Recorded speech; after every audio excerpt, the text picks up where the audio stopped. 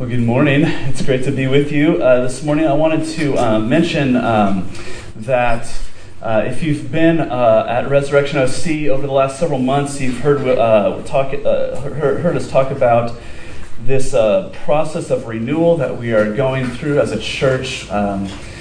We are working with a group called Restore, and over the last 6 weeks or so, Matt Kaiser works with Restore, has been just basically doing helping us do an assessment of where our church is. And there's a copy, a summary of his report that he released to us on Thursday night. Many of you were there for that night of prayer. But if you weren't there, I wanted to just let you know that there are copies of that report out on the table out here. There's two one-page summaries, and one of them is 2 pages. So I don't know why they say 1 page, but there's really 3 pages. There's one white and one brown. But please feel free to take one of those. If you have questions about any of that, I would love to answer any questions or follow up with you. So please grab one of those on your way out. If you have a Bible with you this morning, I want to invite you to turn with me to Revelation chapter 4. If you didn't bring a Bible, there's a blue Bible near you on the ground, and you can find Revelation 4 on page 1030. Or I'm sure you can access a Bible on your smartphones as well. This year as a church, I've talked a little bit about this, but what we've done is we've structured the sermon series for the entire year around our core value of beauty as a church. And the reason that we're doing this is because we're often used to, as Christians or in the culture that we live in, whether we are Christians or not, I think we're familiar with the idea of talking about the goodness of God or the truth of God. But there's also a third kind of area to explore that tends to go unexplored, and that is the beauty of God, the glory of God. The glory of God compels us, and the glory of God kind of pulls us out of ourselves, pulls us away from a place of being spiritual consumers, looking just to get a kind of a moment of inspiration or a quick fix, and it transforms us into disciples who are committed to following God on mission in this world. And so we are looking in large part at the book of Revelation. And if you were here before Easter, we were looking at Revelation 1, 2, and 3, where you see a picture of who Jesus is. And then these letters to 7 churches that Jesus dictates in Revelation 2 and 3.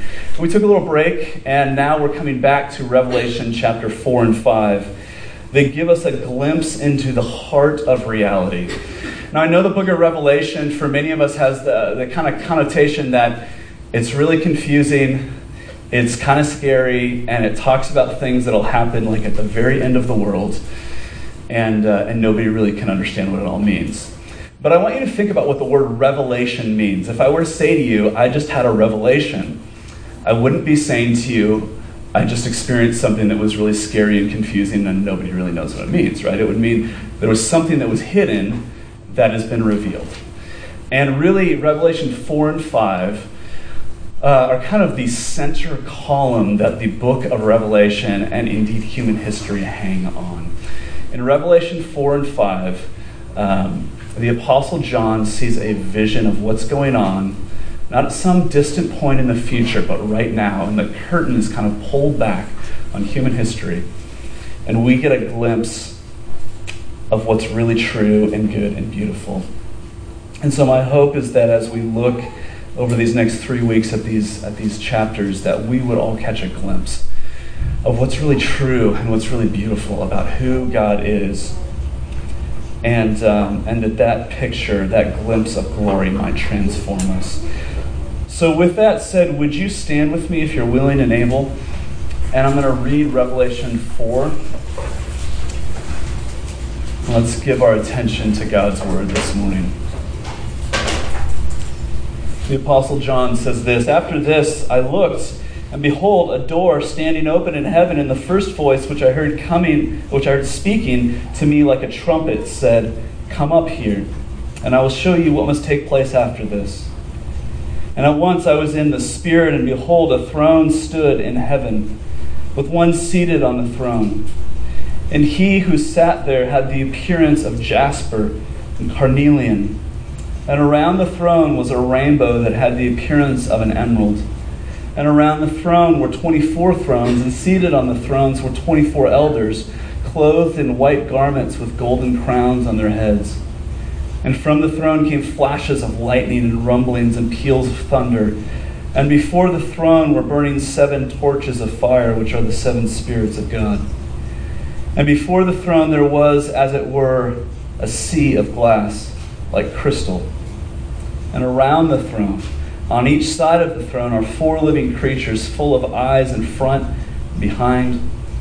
The living creature like a lion, the second living creature like an ox, and the third living creature with the face of a man, and the fourth living creature like an eagle in flight. And the 4 living creatures, each of them with 6 wings, are full of eyes all around and within. And day and night they never cease to say, Holy, holy, holy is the Lord God Almighty, who was and is to come. And whenever the living creatures give glory and honor and thanks to him who is seated on the throne, who lives forever and ever, the 24 elders fall down before him who is seated on the throne and worship him who lives forever and ever. They cast their crowns before the throne, saying, Worthy are you, our Lord and God, to receive glory and honor and power.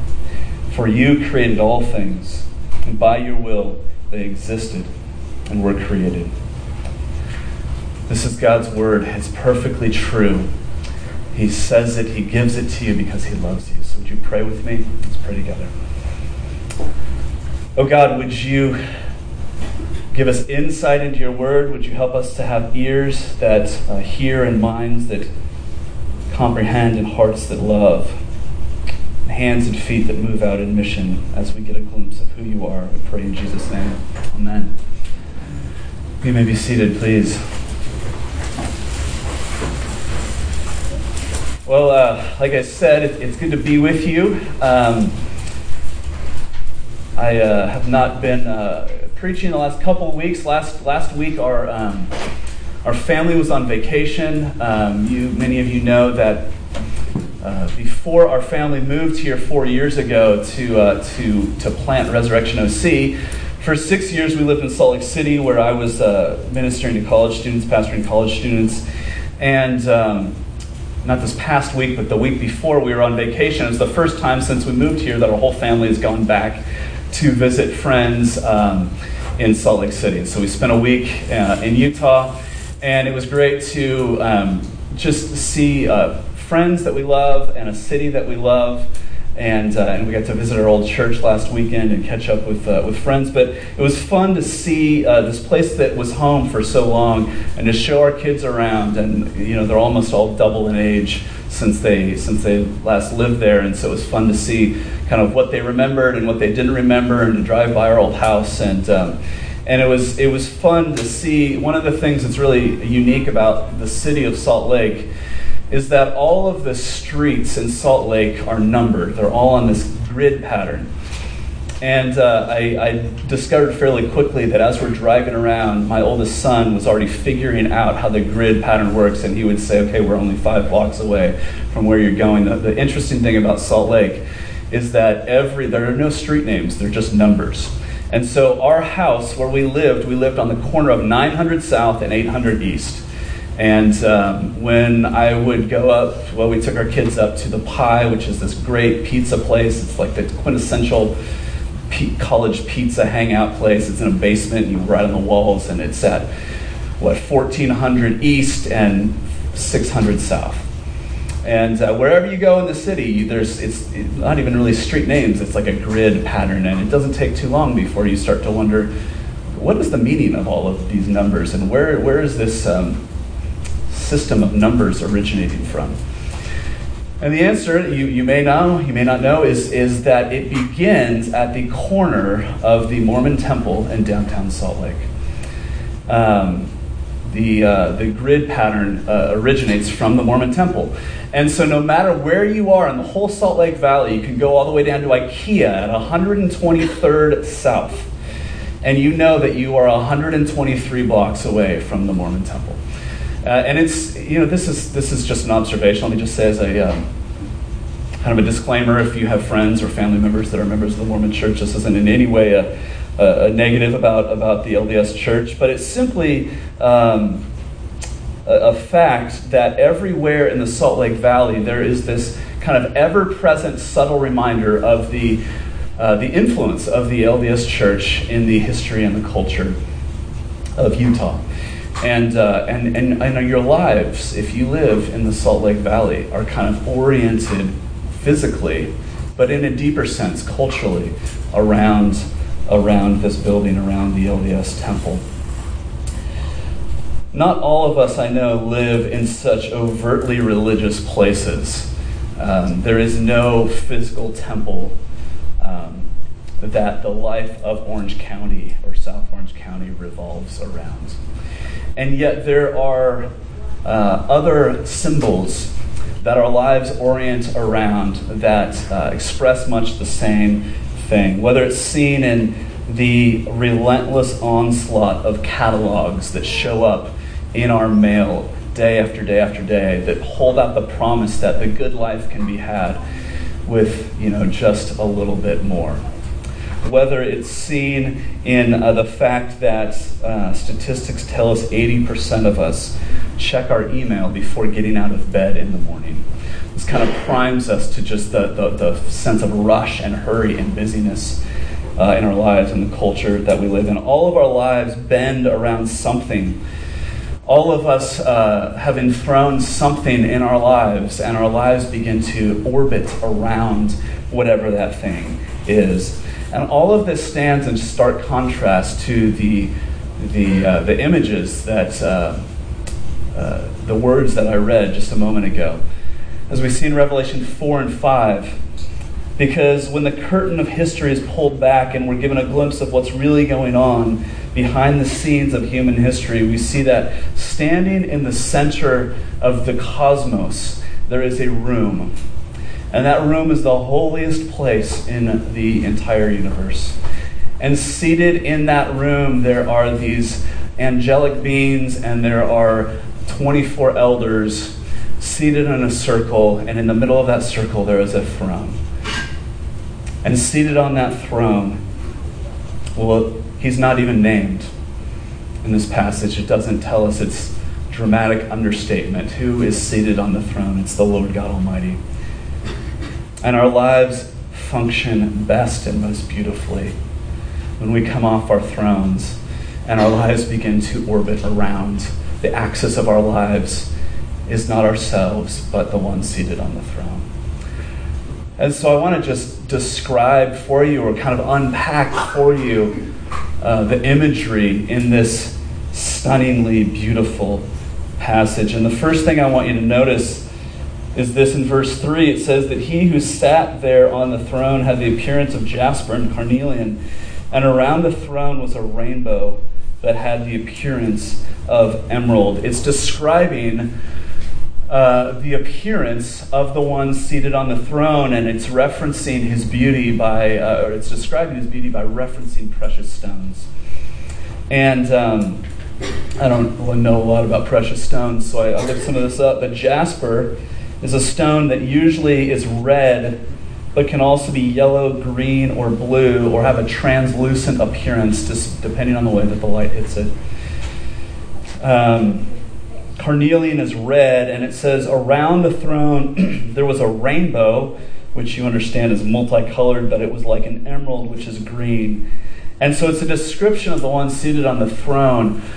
And it's saying that he is intriguing, and he is mysterious, and he is infinitely beautiful. And if you were to say, but what does he look like? I think John would say, exactly. Like, he's not describing the physical appearance of the God who the Bible says has no body. But what he's describing is the effect that seeing him had on John.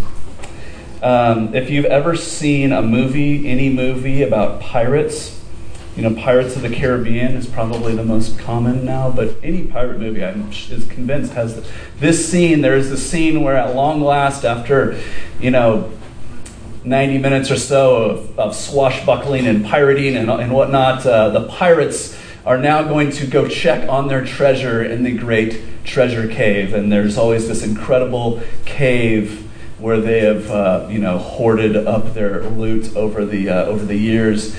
And every pirate movie has this scene where the pirates, approach the treasure cave for the first time, and the director is wanting to give you the sense of the opulent wealth that they have amassed. The first thing you see is not the cave and the treasure amassed there itself, but a shot from in the cave looking out as the pirate enters the light, and you see the warm, reflected glow of gold and rubies on the face of the pirate. And that, I think, is a picture, an image of what John is describing here. What we see is not the physical appearance of God himself, but the impression that seeing him seated on the throne had on John. It's a picture of immense wealth and beauty. But then we also see his power.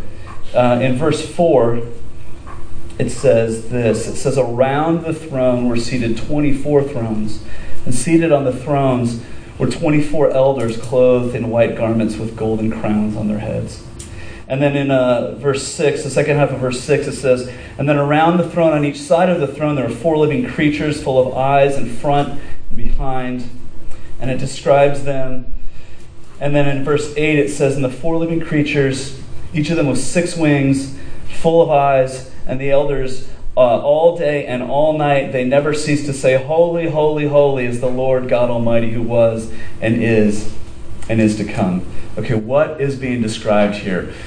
Well, there's a lot of if you read 3 commentaries on this passage, you'll get about 7 answers. But it seems like the consensus is this, that the 24 elders that are seated in thrones encircling the throne of God, they represent the 12 tribes of Israel in the Old Testament and the 12 elders of the New Testament church.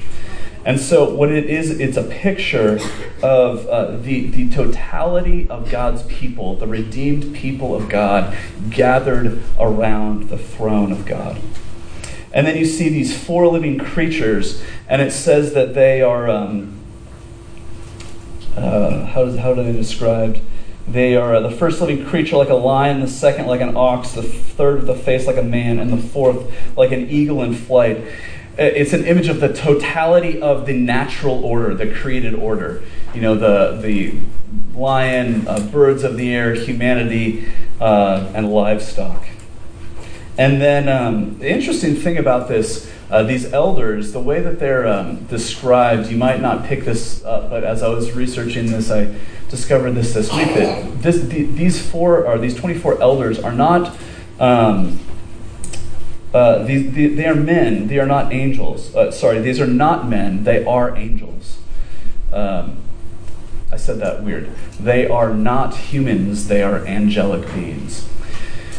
I don't know what you think about angels. We have this idea that, little cherubs, they're cute. They play harps. They're kind of like fat babies. But I don't know what you think about angels, but there are 2 words in the Bible that are used for angels. The first word used for angel is the word cherubim. And the word cherubim is really a Hebrew word that means the winged creatures. And then the second word for angel is seraphim. And the word seraphim means the burning ones. Okay? These are creatures that, to put it mildly, if you saw one, it would ruin your day. The closest analogy I can think of is, and please don't email me about this, but I have no, if you were to encounter an alien, seeing an alien, you walk out the school, on your way to the car, there's an alien on your car. That's what it would be like seeing one of these things. Again, I don't have no dog in that fight, pro, anti-alien, I don't care, let's not have that be the thing that we take away from this sermon. These are not cute little things. These are things that would terrify you. if one of them showed up in your life. Now, why am I making that point? Because look at what they're doing. In verse 9, it says, whenever the living creatures give glory and honor and thanks to him who is seated on the throne, who lives forever and ever, the 24 elders fall down before him who is seated on the throne and worship him who lives forever and ever. And they cast their crowns before the throne, and they cry out, worthy are you, our Lord and God, to receive glory and honor and power. For you created all things, and by your will they existed and were created. These terrifying beings who are defined as winged creatures and burning ones spend their entire existence worshiping God on his throne. Now the question is why? Why would these powerful beings worship God? Well, it's in response to who he is. Think about this. What does God say in this passage to command their worship? If you scan through the passage, he doesn't say anything. God is named in the passage directly. He doesn't speak. But simply being in his presence has this effect upon these powerful creatures, and they worship him. I don't know if you've seen the movie The Devil Wears Prada. It's the most masculine, cool movie I could think of to quote. The Devil Wears Prada is this story about Anne Hathaway, who gets an internship working at a fashion magazine in New York. And the fashion magazine is run by a character played by Meryl Streep. And Meryl Streep is just this very powerful fashion industry executive, and I heard an interview with Anne Hathaway a couple of years ago, and she was saying that the first time the cast of this movie got together to read through the script, just sitting around a table together, they were approaching this point in the script where they knew that Meryl Streep's character was going to come into the room and just, by the force of her personality, kind of knock everybody over, just kind of bowl them over. And Anne Hathaway says, we're getting to this point, and I was beginning to cringe because I was expecting her to be loud and big and angry, and it got to her line, and she took just a pause and whispered. And she said, everybody seated around the table leaned in. And that's what's happening in this passage. When these powerful, terrifying creatures see God on his throne, they come off their thrones and they're drawn in, and their lives begin to orbit around him. God doesn't even whisper, he doesn't even speak, and those in his presence bend their will around him. Now why? Well, the reason that they bend around him is because, according to verse 8, he is the Lord God Almighty. Because of who he is. He is the Lord God Almighty. And that could be utterly terrifying. That image could be utterly terrifying, but look at the elders. Do they seem like they're terrified? They come off their thrones and they take off their crowns and cast them before him. But they're doing it for joy. They're doing it eagerly. What does that mean? Why do they take off their crowns? Why do they cast their crowns before them? I think about what a crown is. You know, most of us, you're picturing a gold crown. You're probably thinking of like Burger King. Paper crown. Don't think of that. The word that's used for the golden crown here is the word for a crown that a victor would receive in the Olympics. A golden crown. It's an accomplishment. It's a sign of achievement. Or think about it like this. If you were to wake up tomorrow morning and go to work or school or whatever it is that you're going to do tomorrow, and you were to walk in there, your normal self, but you have a crown on your head, do you think like anybody would notice?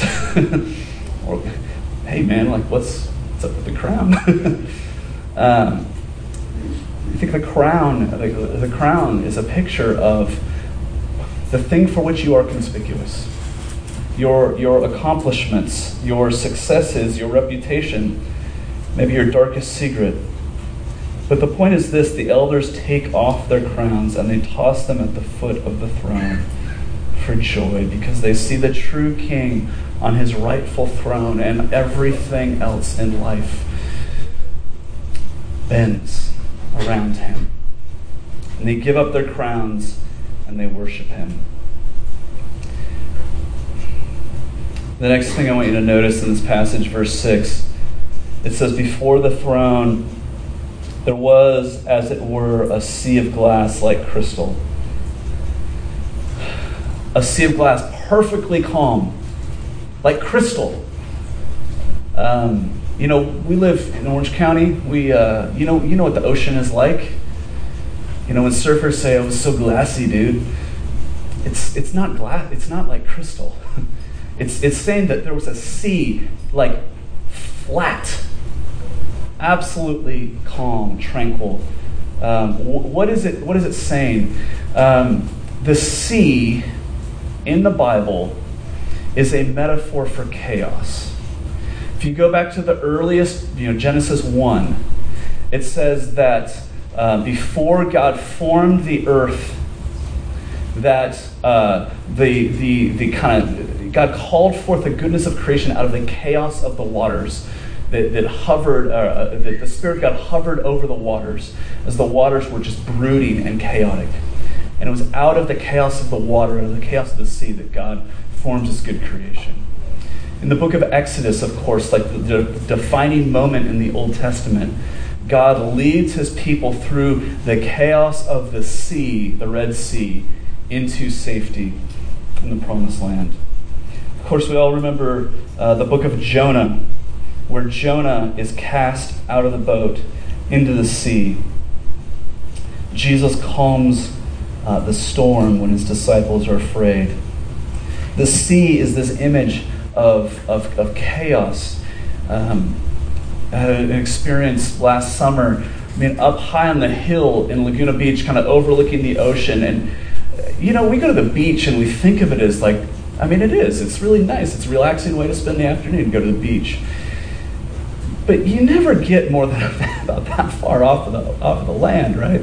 And you kind of see the Pacific Ocean, and it's terrifying. It's immense. It's, you go missing in the sea and you'll never be heard from or discovered again. But here it's calm. The sea is like glass. It's perfectly still. And the question is, how is the sea still? And the image here is that the one seated on the throne is using his immense power and glory and wealth to calm the chaos of life in this world. He's bringing calm into this universe. Now, I don't know how you would describe your life. I don't think any of us would use the word calm, would we? It's the beginning of summer vacation, which seems to have so much promise, and yet, many of us with young kids, we're going, oh gosh, how are we going to survive? How are we going to survive this summer? Chaos. Calm is not the word that I would use to describe my expectations for summer. Okay, that's the image, but here's where it all kind of comes together. In verse 1, there is a voice, and it's the voice that John heard in chapter 1. It's the voice that spoke these letters to the churches in chapters 2 and 3. It's the voice of Jesus. And John hears this voice, and Jesus says, come up here. And Jesus is inviting John into this room. He's saying, come into this room that is the holiest room in all of the universe. And if we just read this, you wouldn't necessarily know this, but as the book of Revelation continues, what's clear is that this is an invitation to all of us. It's an invitation to come into the presence of God, to come into this holy, holy, holy room. Think about that like this. Have you ever had the occasion to walk into another adult's bedroom? If that sounds weird, it should. There is a sense in which, like, the bedroom of another adult, it's a set apart room. It's a It's a room where just instinctively it feels improper to enter into.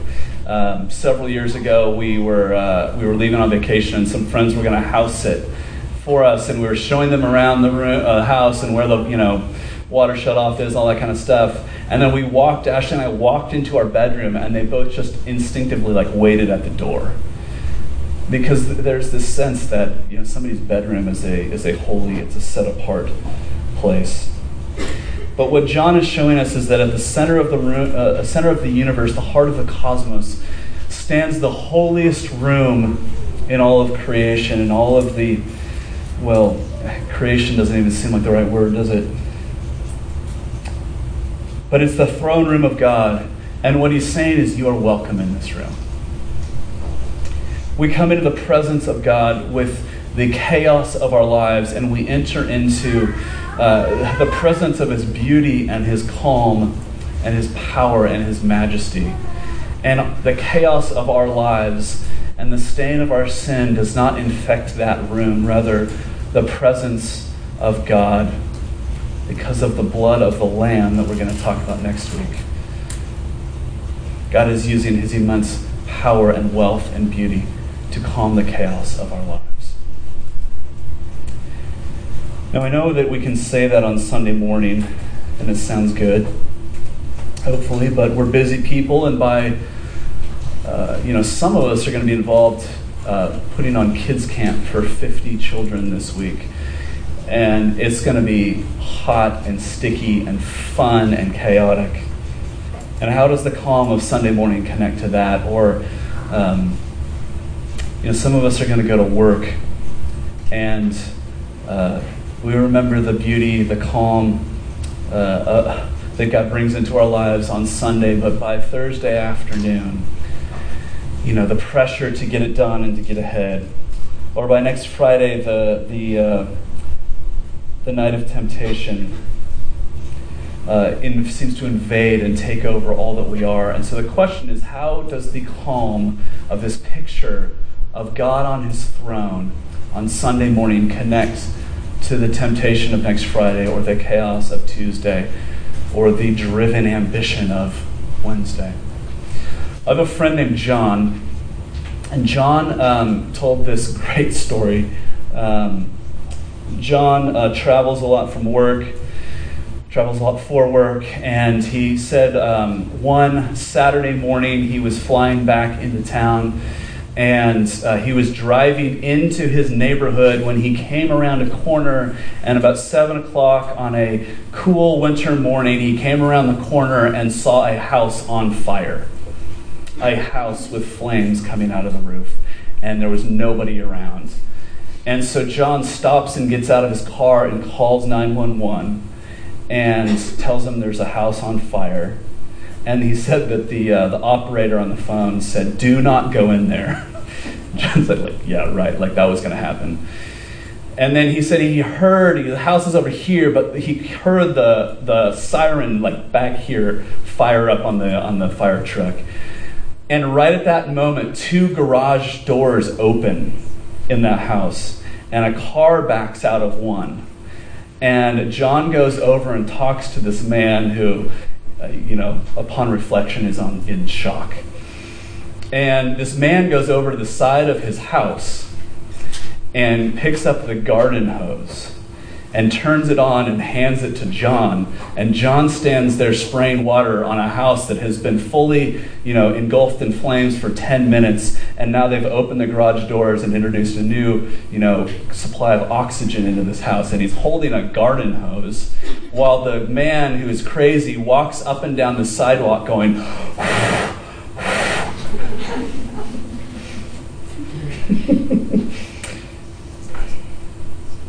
So here's the point. Either the stress of life will burn and burn until there's nothing left, but us holding a garden hose going while the flame rages out of control. Or we will have our lives reoriented around the one who sits on the throne, who uses his immense power and beauty and glory to calm the chaos of life. And John said, as this crazy man was walking up and down the sidewalk going, and I was holding a garden hose trying to put out a fire that I could never put out, the fire truck rolled up, and the firefighters piled out of the truck, and the fire captain pulled out a stopwatch and said, "Go," and in 7 minutes the fire was out. So the question is, around what axis is your life rotating? What is at the center of gravity of your life?